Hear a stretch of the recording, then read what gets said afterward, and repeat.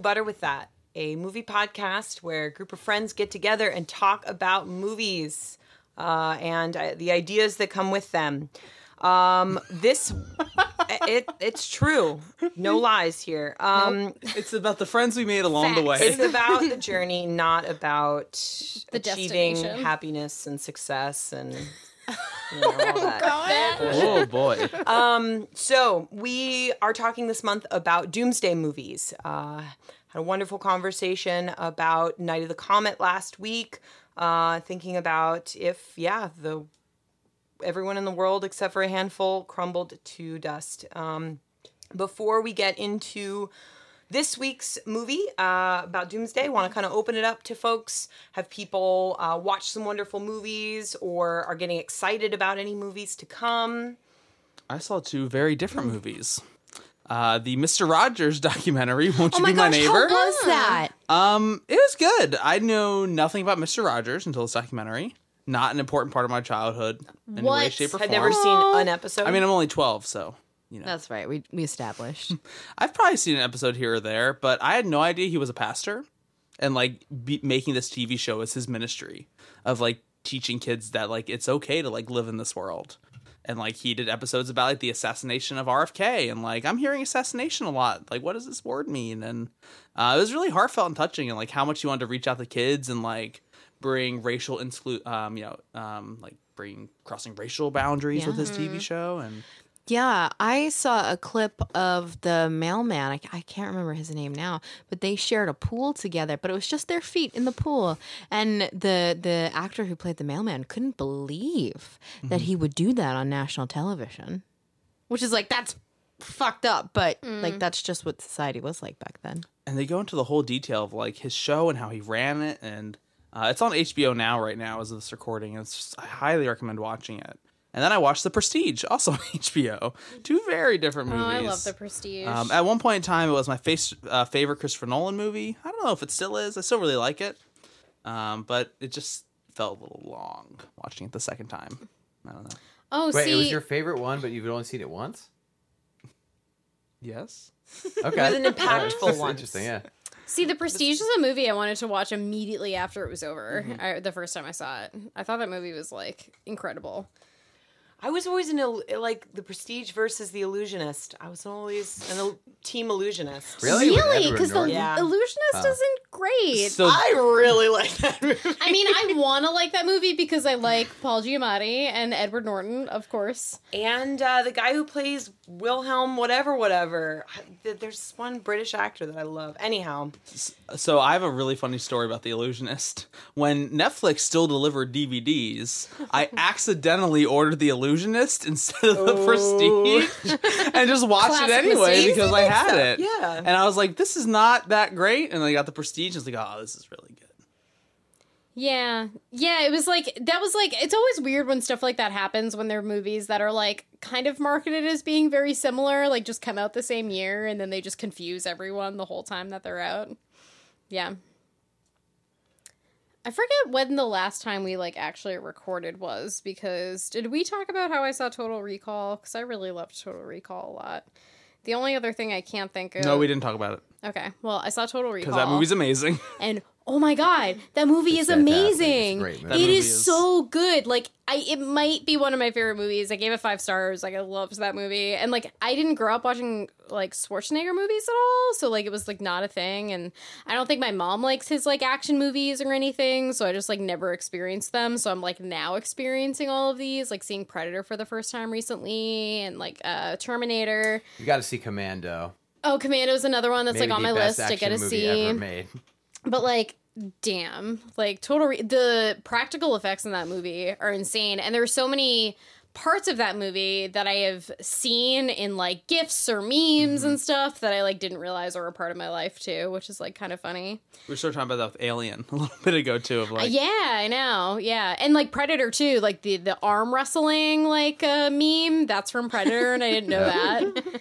The only other thing I haven't talked about that I saw was before we watched The Perfection, which I really liked. We watched because it was only 30 minutes, and we were like, that's the perfect amount of time for us to eat Chinese food. We watched The Lonely Island Presents the Unauthorized Bash Brothers Experience. How is it? I keep seeing little promos for it. It's so weird. It's just a series of shit their is music kinda videos, funny. right? It's funny, but it's just weird as fuck, and I don't know shit about, like, baseball players, so I don't know anything about the Bash Brothers, and so I guess they were, like, known for, like, hitting a lot of home runs and doing a lot of steroids, but it's supposed to be making fun of, like, Beyonce or some of those other people that do these, like, long-ass, like, music video experiences, but... Jenny Slate Jenna Slate is on. Jenny. It is Jenny. Okay, Yeah. she's in one of the parts of it. Maya Rudolph is also in it, which like she came in and she sings this song called "Nasty Butt," and I was just like sitting there. I was like, you know what, man, like. You're married. You got kids. She's also married to P.T. Anderson. P.T. Anderson. I was like, what a weird like couple, and what a like. I'm just so glad you're out here like singing a song called "Nasty, Nasty Butt" Butt. after this stuff. Like, I think it's amazing. What is this on? It's on Netflix. Yeah, it was like entertaining, but the whole time I was like, what the fuck am I mean, The Lonely Island is so weird, but the whole time I was like, I what am I There are watching? other like mockumentary movies. Yeah, they did one on like the tennis players. Pop star Tennis. Never Stop Stopping. They did a bike, Okay, a but that cycling one's one, good. right? Yeah, The- I mean, yes. I think I saw a little bit of that. It was weird. It was weird, but it was funny. And then the one, because the tennis one stars Kit Harington. Oh, really? It's fucked up, That's but kinda it is funny. funny. Oh, interesting. I'm on a Boat was a huge part of my high school time. Oh, of I course. throw it on the ground. That other one. Yeah. Well, the first one I remember seeing was Lazy Sunday, which I thought was the funniest thing ever when it came out. Whenever I watch Rick and Morty, because Chris Parnell voices Jerry in Rick and Morty, I just always think of Lazy Sunday. I love Chris Parnell's voice. It's like comforting when I hear it in things. If he could just like narrate books. Yeah. Whenever I love 30 Rock, he just plays a random doctor on 30 Rock that's like really bad at his job, but he's so good. Dr. Spaceman. Yes, Dr. Spaceman. Yep. Prognosis is not looking good. I mean, you're gonna live. You're gonna be fine. Sam, did you have something you were looking forward to? Sure. So I did a double feature. The first movie I watched was Godzilla, and then the second was Rocket Man. And Rocket Man I had really high expectations, but it exceeded all of them. Taron Egerton worked so hard, and you can see that it really paid off. The movie it starts and is framed around Elton telling his story at group therapy during his stint in rehab. And I mean, it's such incredible storytelling, especially after like the shitty shock and awe storytelling we've been getting with like Marvel and Game of Thrones. It starts with Elton dressed like super flamboyantly in one of his stage outfits. And then as he's telling his story, he's taking bits of that costume off until the end when he's like there in just a robe that he's like covering himself with. And he feels like really vulnerable and honest with people. And it's just incredible. It's so incredible. And then like the kind of the last sequence when he leaves rehab, he's like dressed in all white and he's wearing a straw hat with like the rainbow on it, so he's like really himself, and he starts singing I'm Still Standing. And it's just like, it's so great. And I cried several times throughout the movie. And you know, watching it, I felt like I knew a lot about Elton's story and his career, but I really was missing so much. And there's so many different parts where you're like, holy fuck, man, this dude was just abused by the people who were supposed to love him in his it's life. Very sad. It's a story. Like, from starting with his mother, his fucking father was a garbage man. All he wanted was like a hug and just like some physical intimacy with his father. So like a garbage human, not like an actual garbage man? Not a track, Or both? not a sanitation worker. You know, you say It's admirable work. You say Yes. that, right? And I think of that Agreed. one movie with Tony Danza where he wants to be a football kicker and they're like, we want a kicker, not a garbage picker. I think about that movie all the time. Anyway, back to the point. The fact that Elton was able to persevere through all the shit that he went through is like, what an icon, truly. Like, what an incredible dude. I heard he like night. let what's his name, Taron Edgerton, right? Taron Egerton, yeah? Yeah, he like let him read his like personal diaries or something, like stuff that like he hadn't ever let like other people look at, like to get in the role of being him, which I thought was so interesting too. That like I've heard like from a couple of people I know who've seen the movie that like first it's just like one of the best biopics in like a very very long time, and like second it's just like one where this person is still alive and they contributed to that, and so Yeah. like hearing like that he contributed so much is like read like these very very personal parts of like myself that I've like not like shown anyone else in Yeah. order to like make you become me as a character is like really interesting. And I think he basically said, like, I think it was Elton John was like, this needs to be R-rated because I did not live a Yeah. PG-13 life. Yeah, he did say that. What a great line. And you know what? Taron, in interviews and appearances that he's done since, has looked exhausted. And I think that this movie took a lot out of him. And so, like, it doesn't surprise me to hear that Elton did share all that. And could you imagine, like, that emotional weight that you're carrying? Because you're like, this person it's a biopic of their life, and I have to understand what they Yeah. went through. So you're, like, dealing with all of that and still knowing them as a real person. Bizarre, and it's a job that like I could never have, but it was so good. And Taron and Jamie Bell together are amazing. I love Jamie Bell so much, and it really shows like Elton and Bernie's relationship was so important. I think like the best moments, like the best uses of the song are when they do Your Song and when they do Goodbye Yellow Brick Road, and it's both with like Elton and the character that Jamie Bell plays. His name is Bernie. Richard Madden was great in it too. King of the North, my heart. He's the worst dude. John Reed fucking sucked, but Richard plays it so well. And Taron and Richard sing a song together called Honky Cat, and the sequence that they use that song for is brilliant. It's phenomenal, and you really can see like what kind of dude John Reed was in just like different scenes all throughout that song them singing together. It was like, see this movie, it was phenomenal, and the songs that they used just fit seamlessly into it. And I think that there are certain songs that they used like to do like interludes and to show you a point, like Time Is Changing. So they do I Want Love, like that song made me cry. And then Pinball Wizard was so good too. It was, see it, just see the movie. Do all the actors do the singing? Yeah. I think one of my favorite tweets about it was someone said, I can't wait for 20 years to get the Lion King years. When Oh, Taron I know, Egerton is yeah. like in his 40s and doing the Yeah. Lion King. Yeah, and I've been listening to the soundtrack almost nonstop. Taron does a fantastic job. Yeah, so go see it. I hope this is a big break because he's so good in those Kingsman movies. And so I hope that this And is yeah, like, he's a good actor, and I feel like this is definitely like his like showcase moment. Yeah. kind of. He was yeah. in Testament of Youth as well. oh, Well, throwback. I like that you said it like you didn't know, and that was your movie. I didn't know.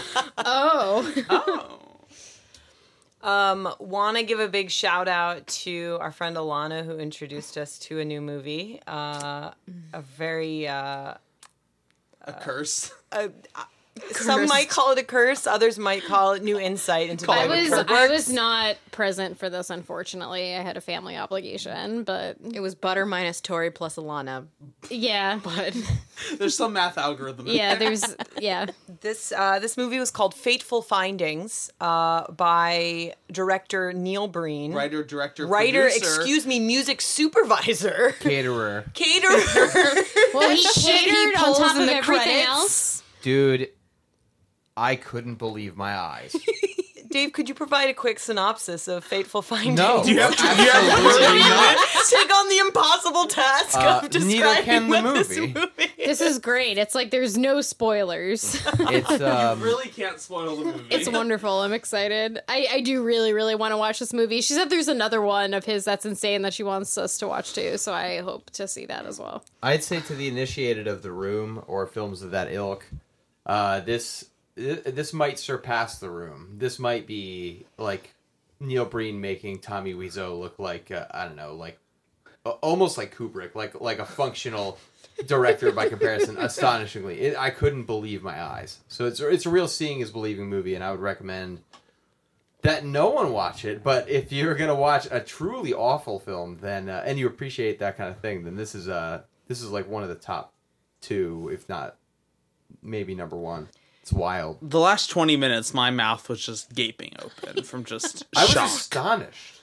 And like a truly great or truly horrible movie, you have no idea what's coming at any It's a given surprise moment. at every turn. I haven't stopped thinking about it. So many suicides. So many. That's all I'll say about that. I couldn't believe it. Wow. I really couldn't believe it. So yeah, we'll talk about that at some point, I'm sure. We can, you know what, every episode we could just throw in a new little insight about Fateful Findings. I'll say it has like a primary cast of like 5 humans and then starring like 16 like laptops Yeah.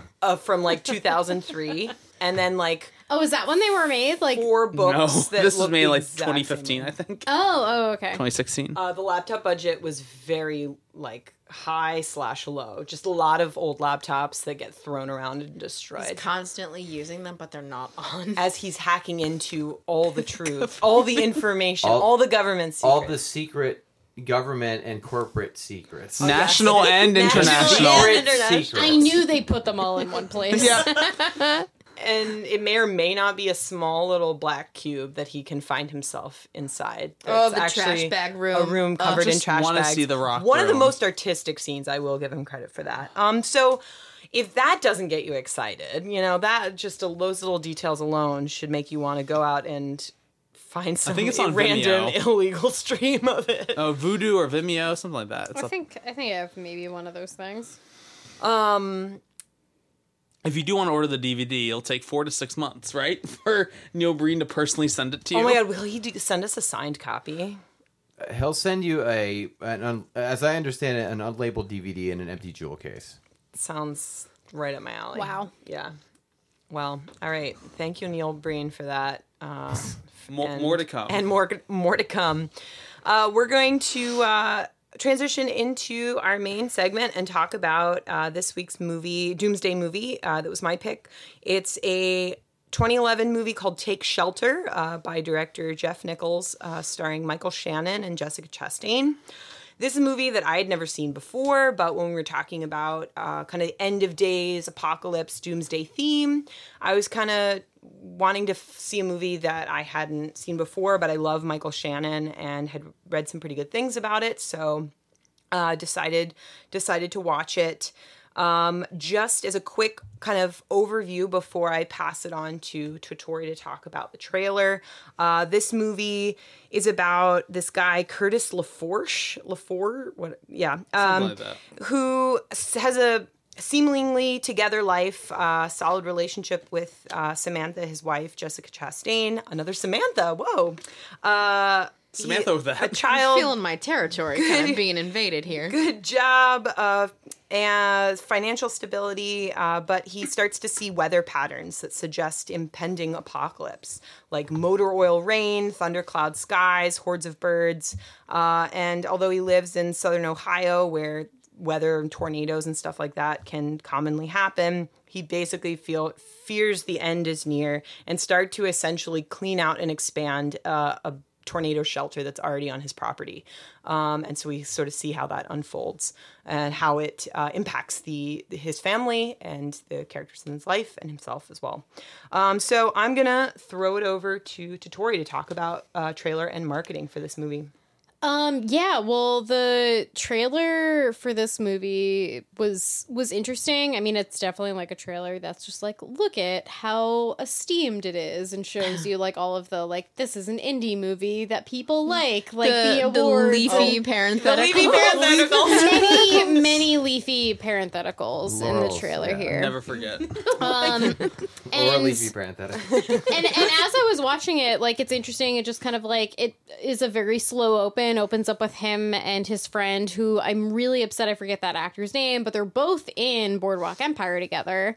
The man beside him, his friend who plays Nucky's brother, who's the cop.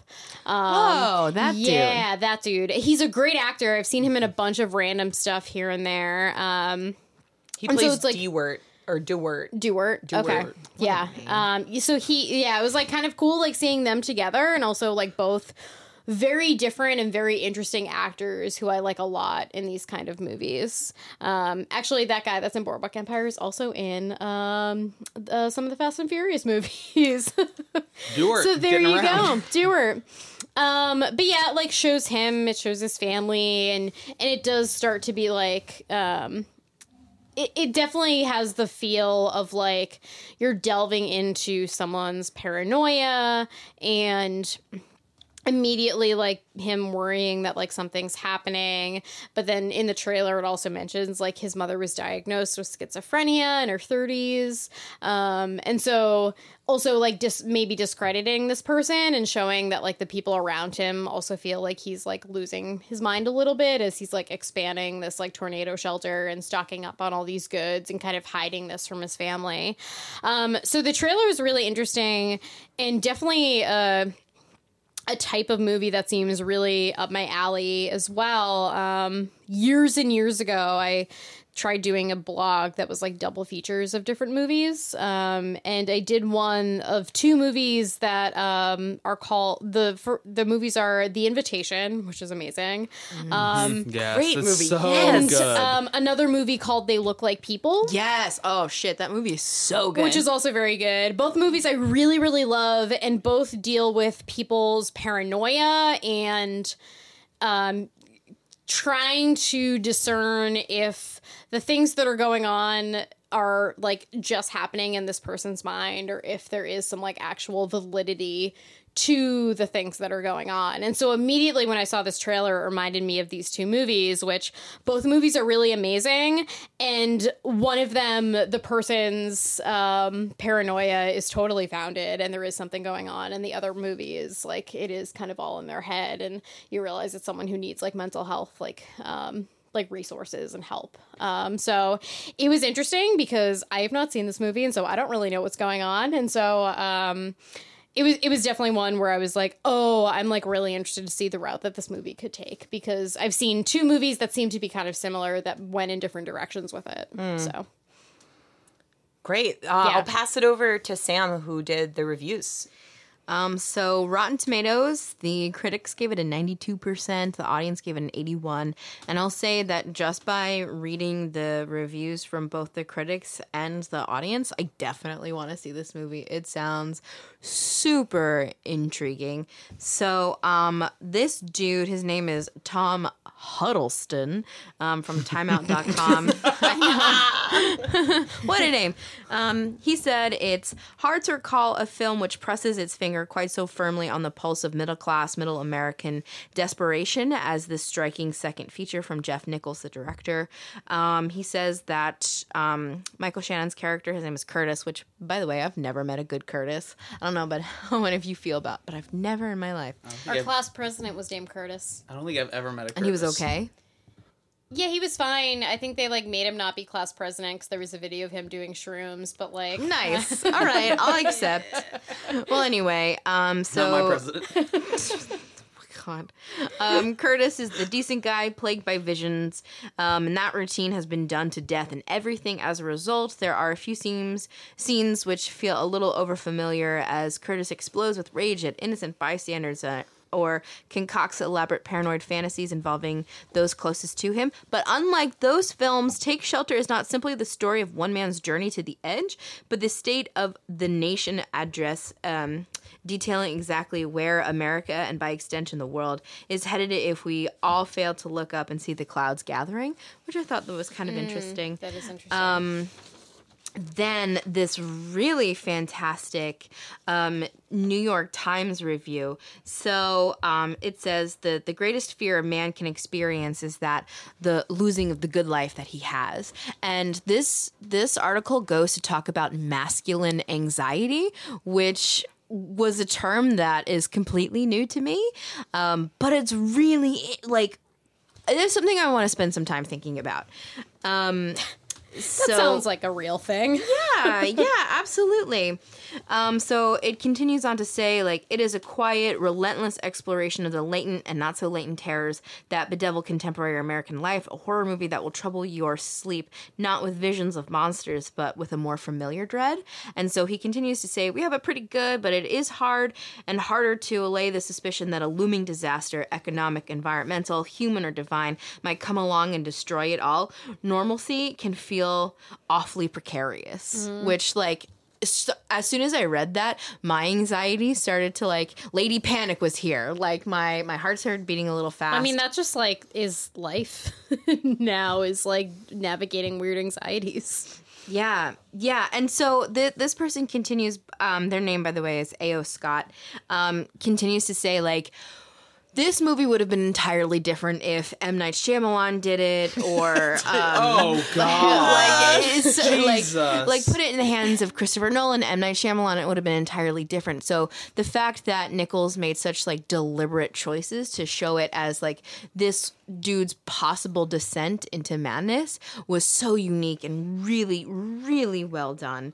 And it even says here, like, Curtis believes that he's delusional, but he also believes in his vision, and I just think that's so fascinating, because that is such real life, to be both ashamed of his condition and determined to seek treatment, but at the same time not being able to shake the conviction that this shit is really happening.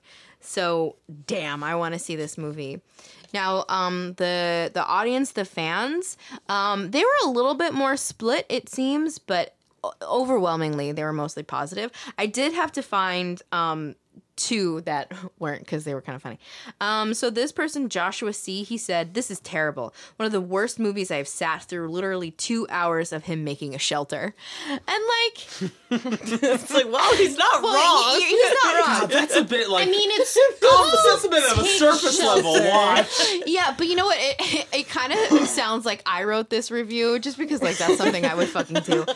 But I do feel like maybe this person is missing the point a little bit. I sometimes think that there are people who go to the movies to see an action movie, not to think too much, while there are other people who like to solve a puzzle, who do want to be confused, surprised, be taken on a ride.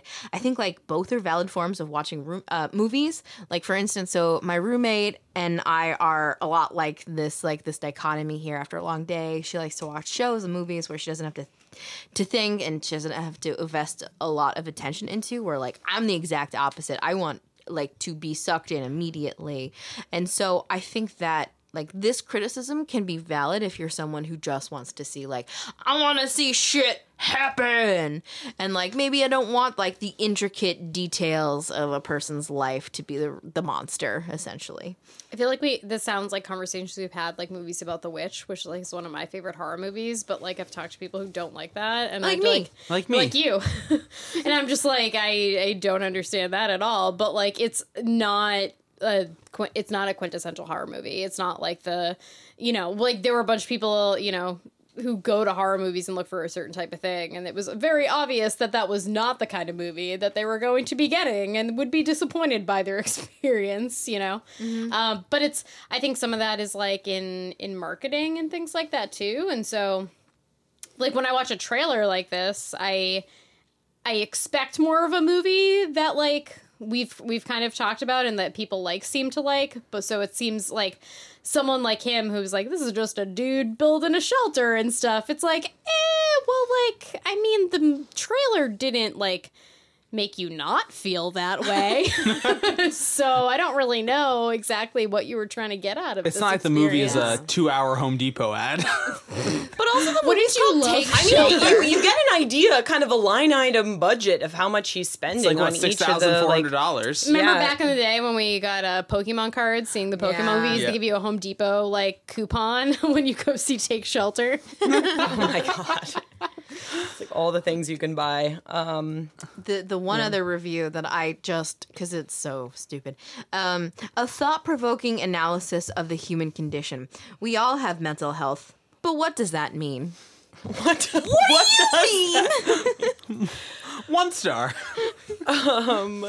You're right. What does that mean? Person that fucking wrote that thing? This person didn't include a name, and I was like, yeah, fucking rightly so. Karen. Idiot number 1. Something that I think both Sam and Tori touched on is this question of like what is real and what is imagined, and I'd love to get Connor's thoughts on this because he watched it. And does this idea of does the movie create contrasting points of view and trying to understand whether these visions or hallucinations are real or not, and how do we evaluate what is real sensation and what is acknowledged as real doom of some sorts, and is there like does throughout the movie do we still think that those are two distinct possibilities, either real environmental apocalypse or him kind of wrestling and addressing with like possible challenges with mental illness or things like that, or is there could there possibly be a merging of the two and thinking about kind of real sensations and feelings? Connor, what are some general feelings you had about the movie? I really like this movie. It was one when the day I watched it, I was like, this is pretty good. But as time has gone on, I've kind of, similar to us, as I think about it more, it's like has grown on me a lot. The idea of like, the sort of basic plot of the movie is like, is he hallucinating this or isn't he? But I don't think that's necessarily like the point of the movie, if that makes sense. Yeah. I'm really glad you brought up the point of masculine anxiety. Because I think time and time again, the theme is that he is trying to protect his family. And he's having these prophetic like visions of his dog attacking him, of birds just like swarming him and his child and like dying in front of them. And like he can feel the pain of like the dog biting him all day, and like can like every time it rains he like touches his fingers to see if it's like that motor oil rain that he sees in the beginning of the movie. So I think he's someone who's really struggling with like, I really need to try to like protect my family at all costs.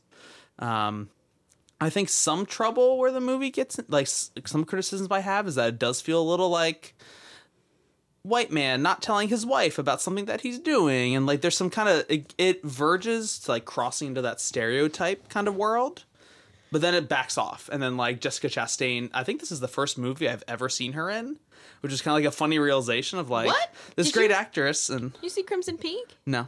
Oh. I feel like we had a conversation. Well, whatever. Fuck it. You didn't see The Help? Nope.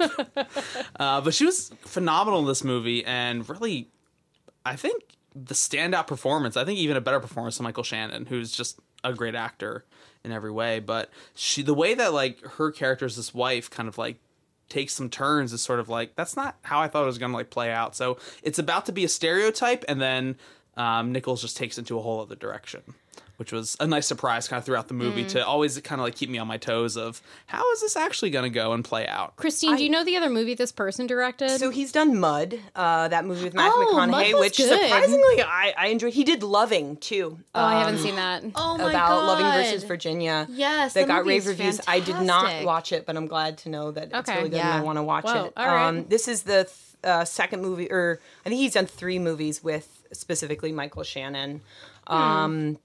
And so, yeah, the director's attention to detail and efforts of building tension and some really beautiful shots of the yard, of the house, of the sky, really setting the tone and building kind of this tension throughout the movie, I thought was super impressive.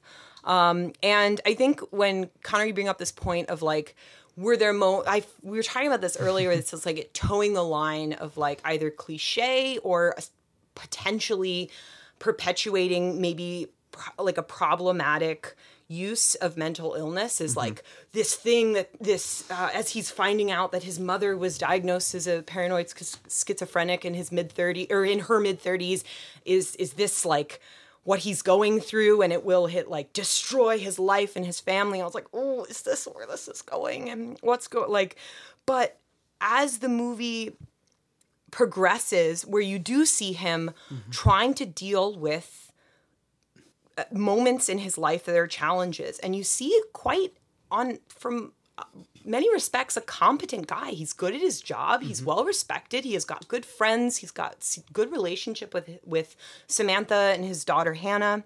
But as he's sort of dealing with things that he can't quite explain yet, he tries to sort of compartmentalize and figure out having a handle on the situation. He goes to therapy and talks through some of his challenges and seems to actually have a pretty developing relationship with his therapist. But in the moment, later on in the movie, she gets to go to grad school at OSU, and it's like, bye-bye, like, and he can't afford to go to Columbus and continue to pay for the therapy that he wants. And so you see moments of him trying to just figure this out and do the right thing and go through this, but little fractures and moments make things fall apart.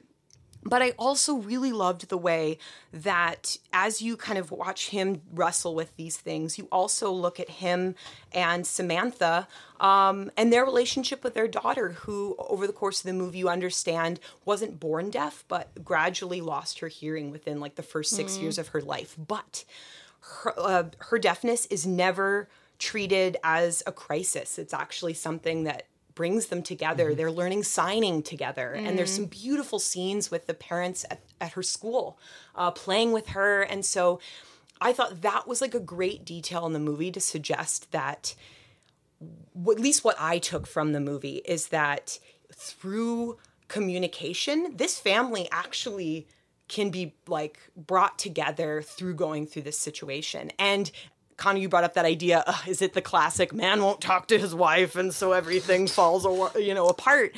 And Jessica Chastain has the challenge of performing a character and performing this written character that's like, we're gonna fucking figure this out. Sorry, go ahead. Were you gonna? I was just gonna say, I wrote down, why won't he tell his wife? She seems very nice.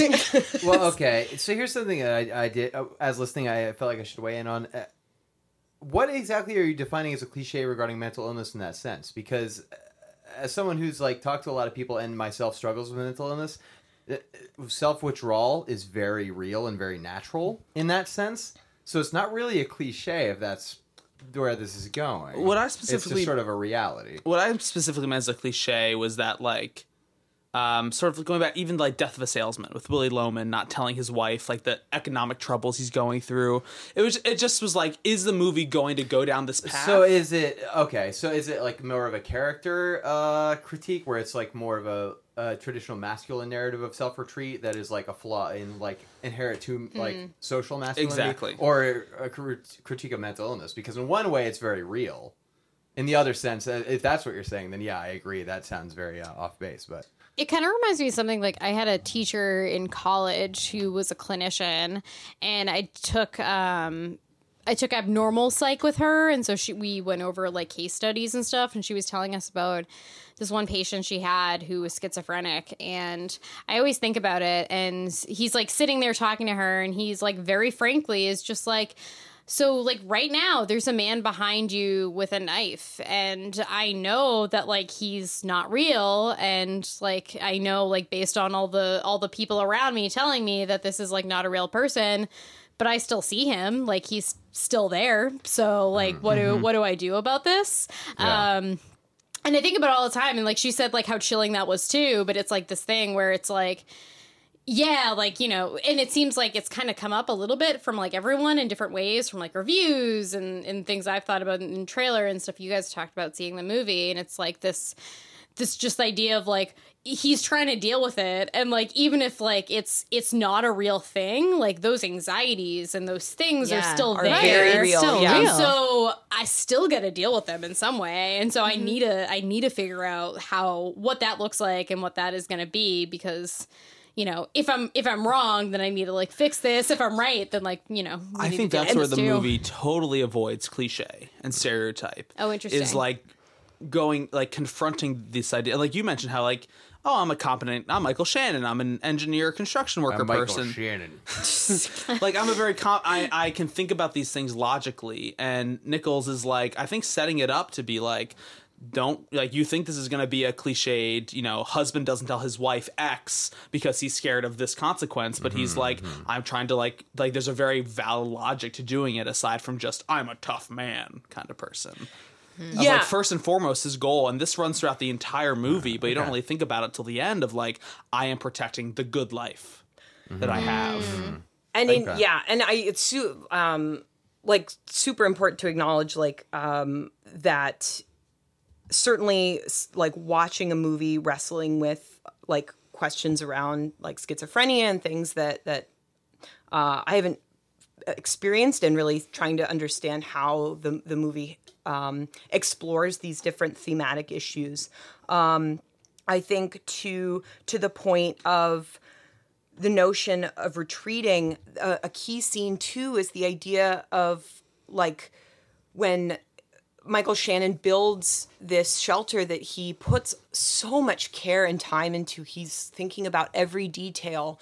That the family ends up using at one point. There's a key scene. So he goes to this Lions Club meeting and like yells at everybody in the Michael Shannon fashion. Like there's a storm coming and you guys are not prepared. And everyone's like, what's going on and what's happening?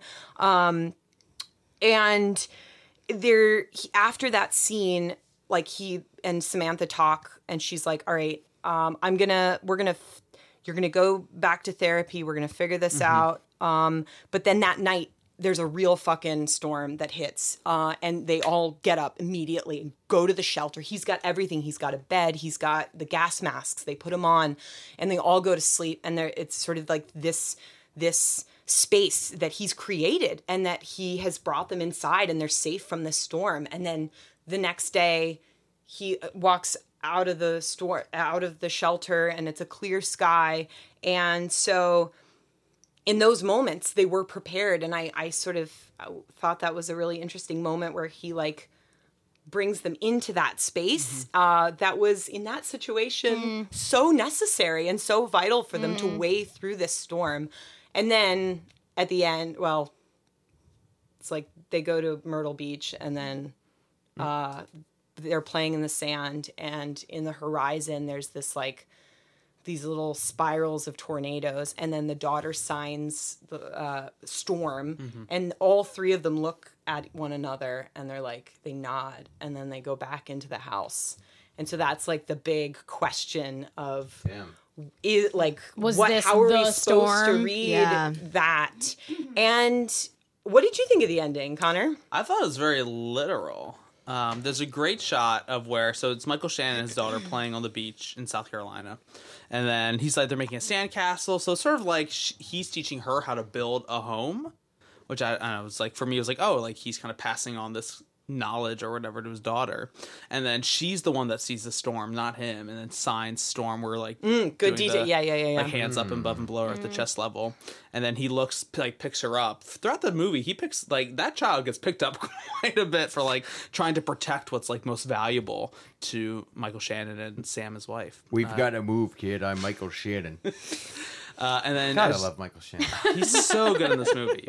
And as Jessica Chastain, as Sam is coming out of the house, she's like walking through like a screen door, and on the left and right are glass doors, and you just slowly see the tornado spiral in the reflection into like the ocean. And it's just sort of like that this world is now like surrounding them, because so much of the movie is shot to be like contrasting the claustrophobia of like middle-class American life with like the big blue sky of like opportunity / danger, if that makes sense. And now this like big blue sky is now turning black and gray, and like tornadoes are descending upon this family. That's how I saw it. It as like very literal, like, oh, the apocalypse is here. He was right. It's raining the motor oil, the kind of like yellow rain. It's also like you guys kind of mentioning at the beginning, and it shows in the trailer too, like him just like trying to protect the things he has. And I kind of, it's probably like a white man anxiety thing too, that like, this like, middle class like kind of thing of like I have to imagine too, like when you have those things, like there's going to be this serious sense of dread that comes along with like the more you have, the more you have to lose. And so that means there's like this extra responsibility to like protect those things. And I think about that too, like as I, get older and like have like more things in my life too, where it's just like you start to get those like anxieties and stuff. And so it's like interesting that inclusion in it too, as well as it being potentially like mental illness and then just like actual real like things coming for this family on top of that too. Yeah. And that's what kind of I was thinking about at the beginning when you were talking about the double features you were talking about and like what sort of constitutes as realness. I just saw the end of this movie as no matter how you read it, if there's actually a tornado that's going to destroy the world, or if this is the character acknowledging that he might be seeing symptoms of like schizophrenia that like is a part of him, like it's real and it's acknowledged. And I thought the fact that all three of them in the family see it and just acknowledge each other, and it's like it's this storm, like whatever it is, it's just this understanding. They're like, okay, and he has the shelter, and it's kind of interesting because the shelter was there on the property. Like from the very beginning, like from the very first shots of the whole, and again, it's like Southern Ohio, so I guess they like have shelters there. But yeah, I mean, I kind of a lot to think about, and definitely had a lot of questions about kind of the different themes that it brought up, and no clear answers. I like that there is like a vaguer ending to Yeah. it too. That's cool. Yeah. It also kind of begs the question of like what does doomsday mean necessarily? Is it like, a literal sense or in a solipsistic individual sense? Yeah. Yeah, for sure. Yeah. Especially when battling illness. So yeah, it begs a lot of questions. I Or guess. like sometimes when you're dealing with your own mental health issues, like a regular day can feel like like a doomsday. Yeah. Even if there's nothing extraordinary about that day, which is a really weird thing to grapple with and deal with when you're surrounded by people who it's just like, yeah, this is just a day. Yeah. Yeah. There's this comic by someone who is like kind of controversial, but this person is like pulling a paper towel out of the bathroom thing, and it rips, and the person's like, ha, this isn't gonna bother me at all. And then they try for it again, and the other part rips, and then they just start crying. And Some of those are like been there. Yeah, yeah. Incredible. Yeah. Well, some intense themes, and any last thoughts, Connor? It was kind of funny how it reminded me of A Quiet Place. I was thinking A Quiet Place when you were mentioning like the father figure kind of protecting the family. I think in terms, like, sort of themes, it reminds me of A Quiet Place. Like, family trying to stick together through this, like, apocalyptic event. But also the idea of, like, sound is very heightened in this movie. And for whatever reason, just, like, the framing of every scene, like, how the house was built and how the people fit inside this home, and sound of, like, I feel like all of Been a lot my... of that recently. Yeah. All my, like, visual and aural senses were sort of just, like, on edge the whole time. Of just like every sound could be like a tornado coming, or like how are they interacting with her daughter. And I think it was amazing that like this child was not used as a plot device, of how you said it was like brought to like this challenge. Like it's just one example of how challenges bring this family together. I might have oversimplified it as a plot device, but I thought it was important to note, like. But you're right. Like other movies, like do take like a child with like a physical like disability or something like that, and that's like a thing that's kind of like surrounding it, and This is just treating it as if it's just regular life. Yeah. Like it is. Yeah. One way where it does get a little plot devicey is Michael Shannon. Apparently, his construction job has amazing insurance, which the insurance agent is like, wow, your husband has really great insurance. Good thing you can afford to get this ear, The cochlear implant. The cochlear implant. If he loses that insurance, oh man, you won't be able to afford it, is like a line of dialogue in the movie. Yeah. And I was like, oh, I can see where it's like going. foreshadowing. Yeah, that was a little heavy-handed, but the idea of like people's jobs are so like this, like insurance and health insurance is such like a fragile thing Yeah. for everybody in this country. I Yeah, think it about that all the time. Yeah, and it kind of plays into like a situational, almost apocalyptic Right. Scenario where in which if you don't have your job or the specific insurance, it Yeah. could mean your financial ruin or, the pain of a family member. Yeah, like that you That's mentioned pretty that apocalyptic. the therapist moving is like a pretty big issue for him in Right. this too. Like something like that where it's like the assistance you have is gone for whatever reason, and what do you do when that happens? And the steps he tries to take in those moments that he feels like is the right thing, which is building this shelter and using the money to do that, which he in that moment feels like is the most necessary thing. And you feel that with him, and you kind of like are watching him put so much time and effort into it, yet he's fired because he is missing too much job. He's trucks. stealing equipment and stuff like that.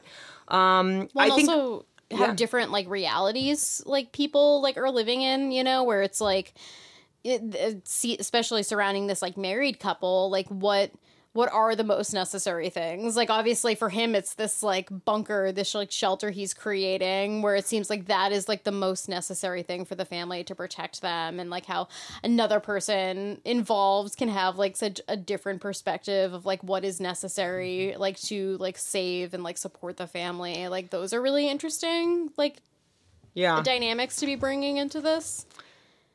Yeah, definitely. I feel like I still, like Connor, still like thinking about the movie, and even this discussion got me to kind of rethink different like you all were mentioning about like kind of what the idea of using like the daughter as a plot device and things like that, and like I was thinking about like things that like assessments of movies that I might like oversimplify. Yeah, like the idea that like just like communication and talking it out can solve things. And I feel like through this discussion, like I was sort of like being like, yeah, why don't they just talk it out, communicate everything, like family can be brought together, things like that. And like by the end of the movie, I think I see the end of that like coming storm as like a necessary acknowledgement that like it's like the cycle of like apocalypse after apocalypse that's real and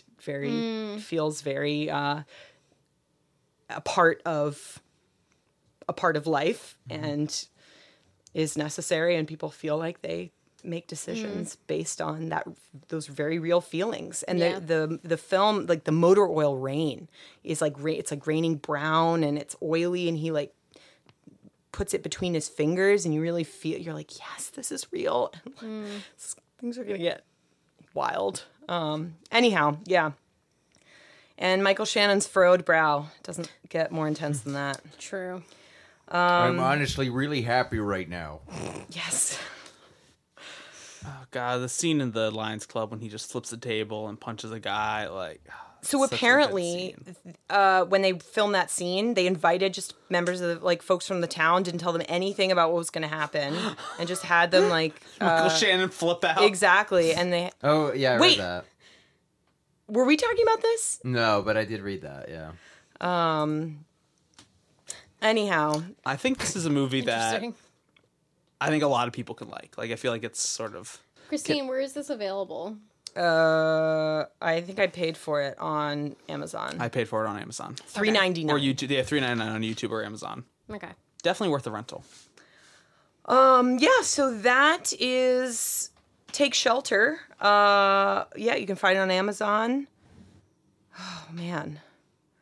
Doomsday got me. Yeah. We're going to take a quick break and come back and maybe talk about some Doom, talk about some other things. Some days. All right, bye.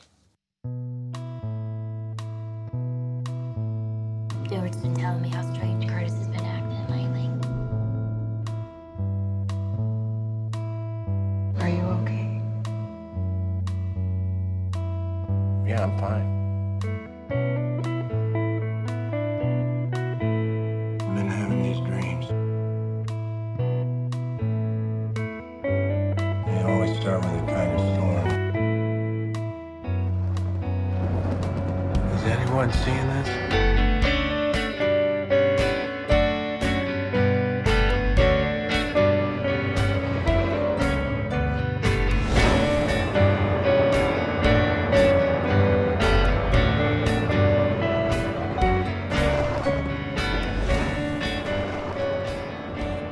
back.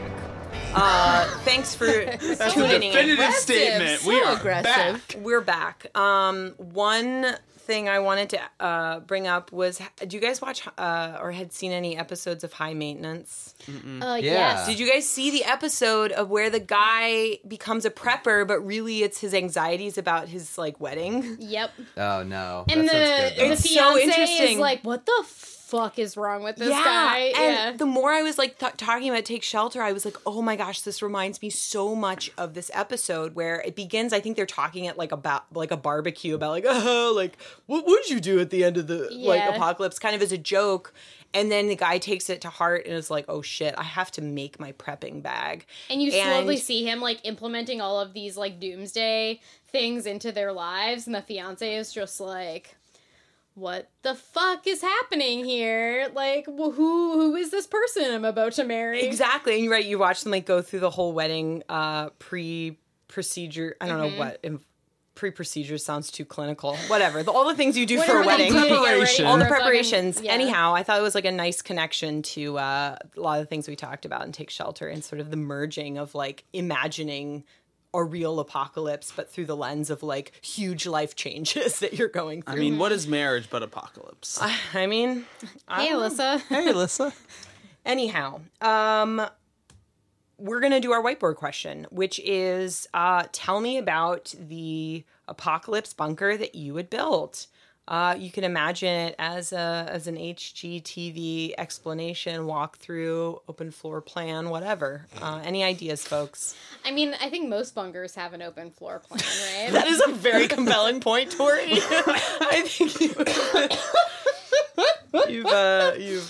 you've clearly identified I'm just it. assuming. I mean, I guess you could make it however you want to if you get the HGTV like people on your side. Get the Property Brothers in there. Yeah, like I you know, I get that it's the apocalypse, but I still want a nice backsplash in my kitchen area, you know? Like I think that's important. Like tiling, some of that granite countertops, like I want all that shit obviously in there.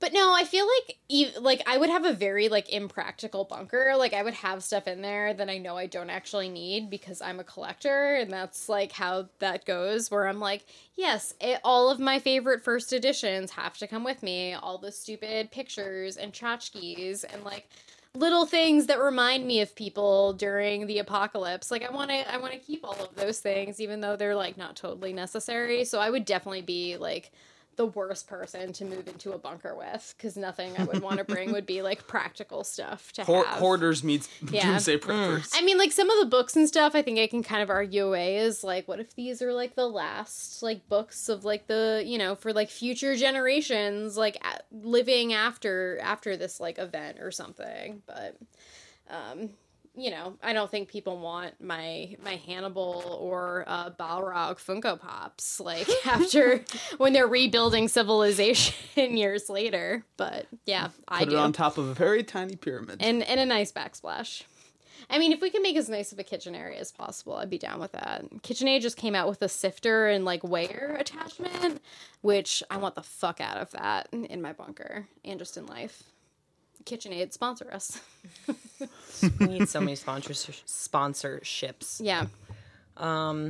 Anyone else? What's your bunker? My immediate thought went to having arcade machines in my bunker. You're just going to raid How- Barcade before. Just raid Barcade. Just Yeah. like pull up some trucks, load them in. You better have a huge generator. I better have a huge generator.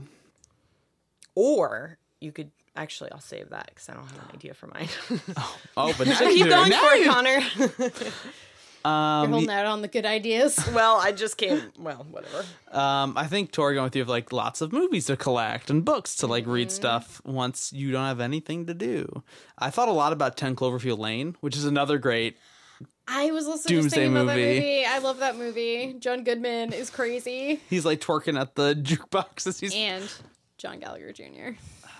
I would just imagine a doomsday bunker kind of like that, where you got your kitchen, you got your television, you got your jukebox, you got your scary rooms for whatever you need scary Why rooms do you- for. You're already fucking freaked out Your- because it's the end of days. Your acid pit room. Why do you Your need a acid pit scary room. I don't need a scary Because room. it's based off of John Goodman's bunker in 10 Cloverfield Lane. Did you guys see any videos of escape rooms that were built off of that to promote the movie? That sounds terrifying. Yeah, you had to escape from John Goodman's Doomsday Shelter. I hate those things. Yelling at dinner. I don't need that.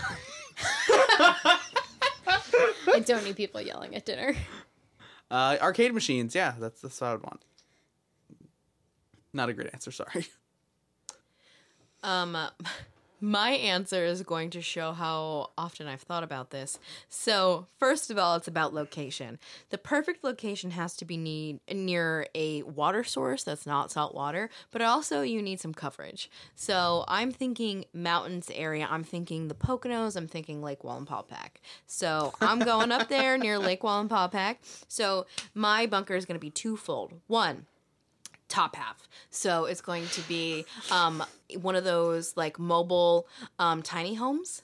So I'll get into the interiors later, but the tiny home is going to be for me after like the first invasion of whatever it's going to be, whether it's like environmental, whether it's like zombies, like whatever the fuck Russians. it is, Russians, right? So Zombie and Russian proof. zombie Russians. The tiny house is for phase 2. Phase 1 is underneath. Now, these are going to be here at the same time, though, so I can, like, move in between both. On top of the tiny home is going to be solar panels. I'm going to try to, like, have as much electricity as possible, use the water source if I have to. The underground bit, the bunker bit, is just going to be, like, an average, like, mid-century modern abode that I would have in my home now. I would have everything that I own in there. So it would include like all my furniture, all my picture frames, all my movies, all my books, my cat. And then the tiny So home. you're also not going practical with No, the absolutely. Okay, great. But here's the thing, the way that I've built this bunker is like it is a regular home and life is you're just allowed, continuing. yeah. Yeah, so nothing changes in my life. I'm prepared. I'm Yes. fucking I love it. prepared. I love it. I'll have a couple rooms just full of non-perishable items that I can use whenever I need to. But the thing is that I'm going to live in this apocalypse, and eventually, like, I'll raid supermarkets and other things like that, and it'll be totally fine in phase 2 when I'm living in the top. Going to Sam, the you said you were definitely going to die the last time we did an apocalypse Well, I thing. mean, it all depends. It all depends on like what it's. You give going me to like be. 2 more years. I'm gonna save up for all of this. All like, this stuff. leveled bunker. Yeah. If it's immediate, I'm dead. If it's in like a couple years, great, we're gonna be fine. One time, my dad laid out his plan if he like knew he was gonna become homeless to us, and we were in the car one day. We were just like, okay, I guess people think about this. All right. I mean, I think about this all the time. I don't. Lady Panic, she comes. This movie sounds like it was about Lady Panic. So my cat is with me, and Chris Evans, you have an open invitation anytime you want. You'll know where it is. You just Sort of like a announced Chris it. Evans entrance. Yeah, but like where in Lake Wallenpaupack? It's a You big don't lake. fucking It's a know. big It's lake. a big lake. It's a big old place. So come at me. I like it. Come at me, Chris Evans. Is there only space for you and Chris Evans? Okay. It's a tiny home. And your cat. And And your my cat. cat. And his dog. And his Oh, true. Yeah. Sorry, that was not a good prompt. Bunker. Bunker. I don't know. I'm so hot. Air conditioning. I would need air I feel like conditioning I'm in a my bunker Check right one. now. All right.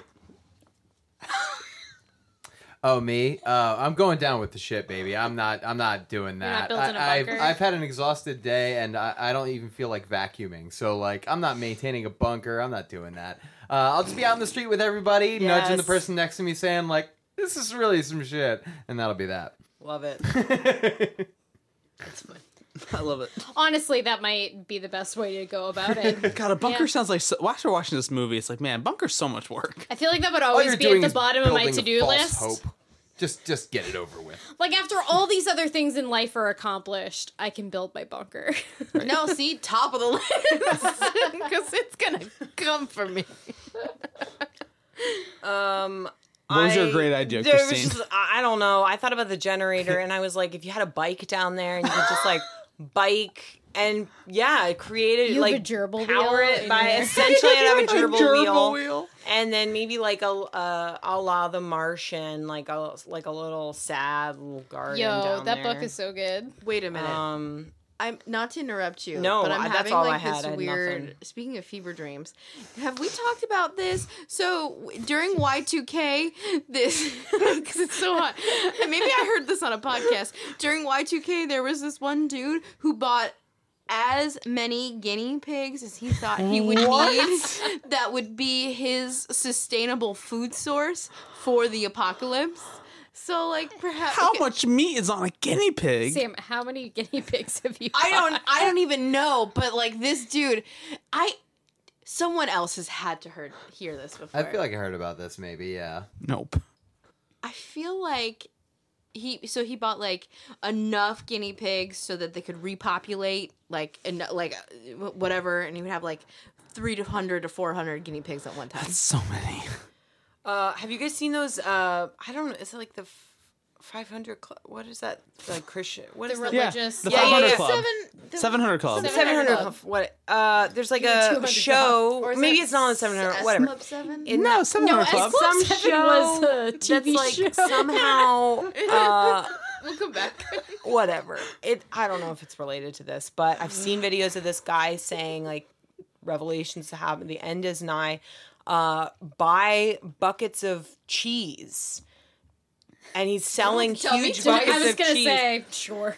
and like rice. It's just like huge. Buy cheese, something extremely perishable. Or no, it's cheese and broccoli soup that comes in vats and like rice.